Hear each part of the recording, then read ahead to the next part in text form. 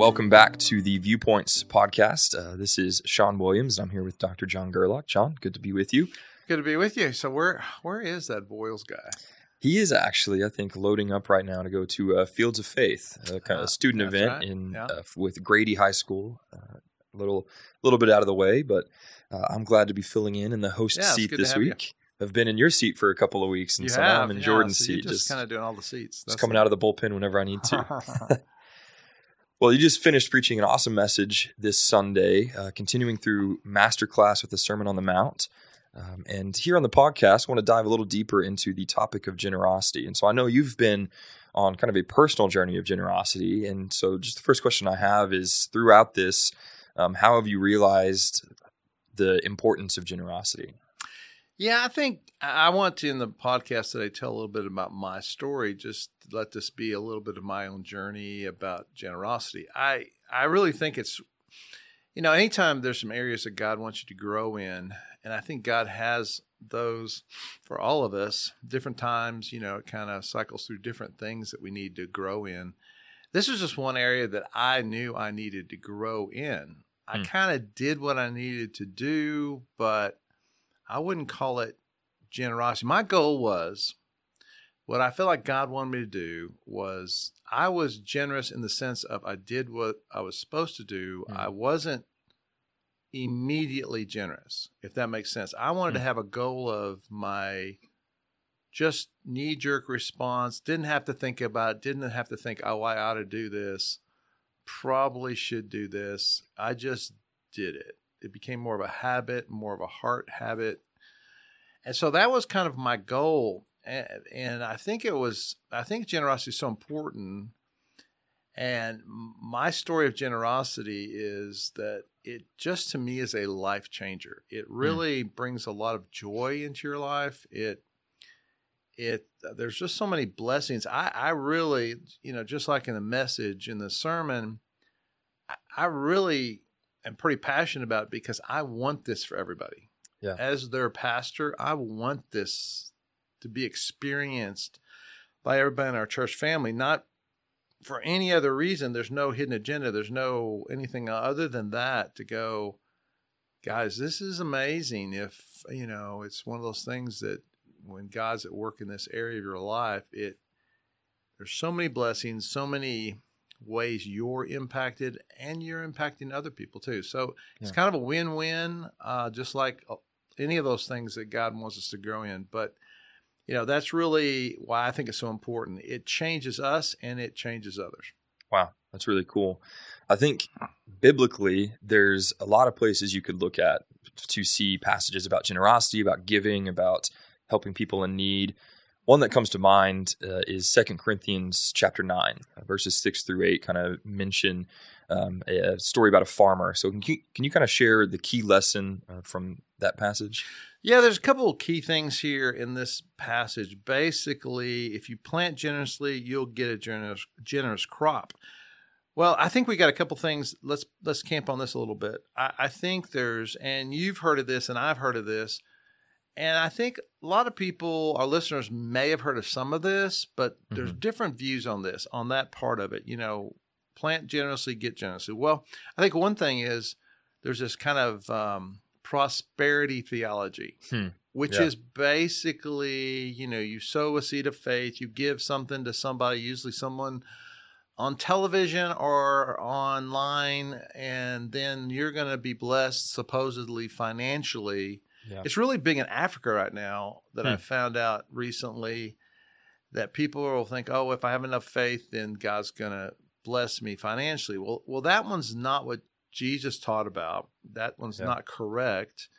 But then there's also, and I've run into this several times, there's a poverty theology where if you're really going to follow God, if you really love God, you just shouldn't own anything. You shouldn't possess anything. You should just kind of just go that way. And really, Jesus is in the middle here. He's not either way. It's more a generosity theology. And this verse goes, okay, a couple things, key things. You must decide in your heart how much to give. I think this is the key, one really key big principle is that you make sure that you have premeditated generosity. Okay, so let's talk about that a little bit, because I don't think people kind of go there when they think, well, I'm going to be generous. They think, oh, I watched this commercial that talked about this need, or about the dogs or the whales or the cats or whatever, and I really want to help. I really want to do something. So, yeah, let me do something. Okay, that was good. I was generous.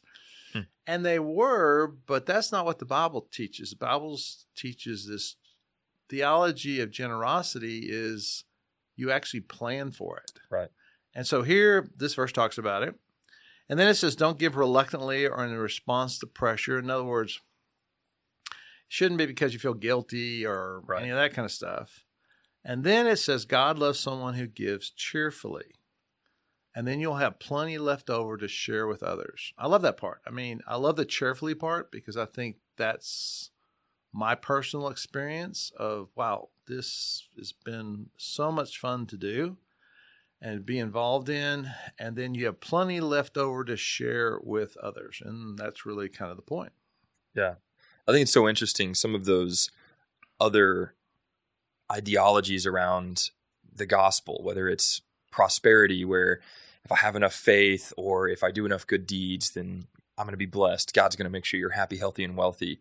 And then on the other hand, it's I need to give everything that I have away. Yeah. I don't want to have any possessions. And I think I'm glad that you brought both of those up, because what I've really seen behind this a lot is there's just this mindset that if I can trick God into blessing me. Yeah, right? It's kind of like that, yeah. Like the bait and switch. Like, I'm going to show how generous I am.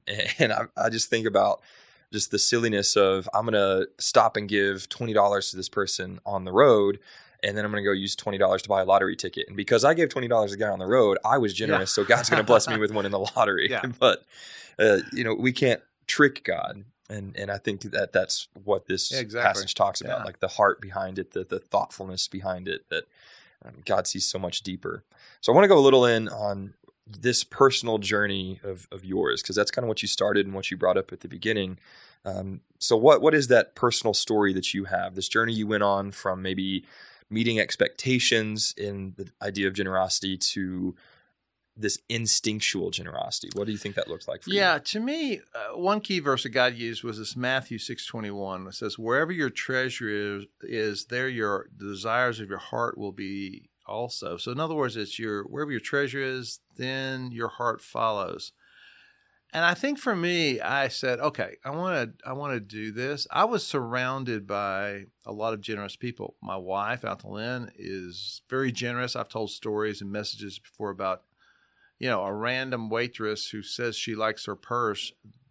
Althalyn will be emptying it out and giving it to her. I mean, it can be a really nice purse. It doesn't really matter. She's very generous in lots of different ways. I have some friends that are amazingly generous, that have blessed me, that have been a blessing to our church, to so many people. They just are generous. So I saw that and I said, that's really what I want to do. And I want, if the principle is where your treasure is, then your heart will follow. So I'm going to start doing some different stuff. So here's what I did. I said, okay, how can I do this? And how can I be accountable? So I picked about 5 different ways. I'm going to share one of them. Well, one of them was I started saying that anytime I saw anybody I knew at a restaurant, I would buy their meal. And it was kind of like, it's premeditated, number one. Yeah. And then it's going to be, God kind of works it out, I need to go to real obscure restaurants. I thought about all these things, but it's like, no. If there's 5 tables of people I know, 5 tables, I'm going to do it. So God, you figure it out. I'm going to go with it. And it was already decided.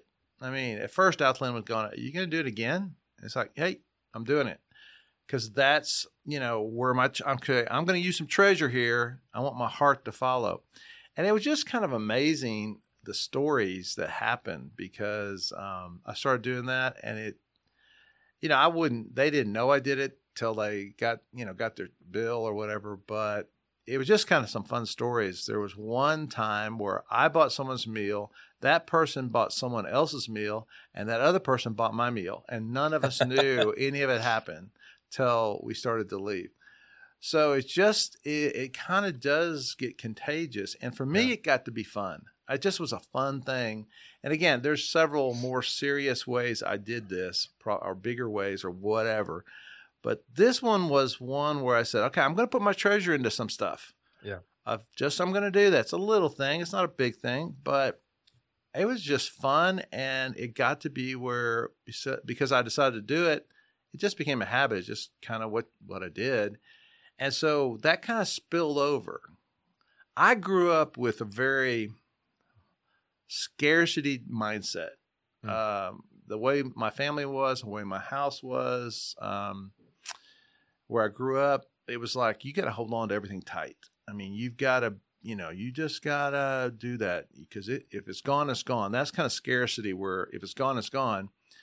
But abundance mindset is, hey, God can replenish anything. So It's having that kind of mindset. So that's a little bit of my personal story. I wanted to grow. I think I have grown. I continue to grow. I want to continue to grow. And a lot of it is really this premeditated generosity. Yeah. Well, I love how you mentioned just that it's fun, that it's uplifting to be generous and to see that, and how it can be contagious, how it can be inspiring for other people. I think that's all really true. And I think just a simple practical thing like that, I think is a great step. And I think it's really, really awesome. With this topic of generosity, for the listener, what would you want someone to kind of walk away with? What do you think, something, maybe a final thought of how they can take a step in generosity this week? Yeah, I think one thing is, it really is a faith thing, because the way I could say it, I think I mentioned this, I've mentioned this before, but it's the idea of, are you going to do better with 90% of what you have? For example, when we talk about a tithe, or where you give to God and he's in charge, or where you're in charge of all of it. And the answer is going to be, obviously, if God's in the mix. So it's being rich toward God is one of the phrases the Bible uses. And I think that's a great phrase. And it really is a measure of trust. He's given us some promises. We have circumstances that want to talk us out of this all the time. Yeah. And I think one final thought is, what we see around us today is giving that's very spontaneous, which is fine, but then it's very sporadic. It's not consistent. And I think we're supposed to be. The Bible teaches that. And then it's pretty sparingly. I mean, I think you think you do more than you do if you add it up, and so I think it's this idea of just saying, how can I be generous? Let me plan ahead of time, be there, do that. And I just want to say to the listener, you'd be amazed at what God will do as you're taking that step of faith to simply say, I'm not the owner of this that you've given me. You are, and I'm going to trust you with it. Yeah, that's awesome. What a great word. Thank you so much, Pastor John, for that. For the listener, thank you for tuning in. I hope you can carry out this week and take a step in generosity, and we will catch you next time on Viewpoints.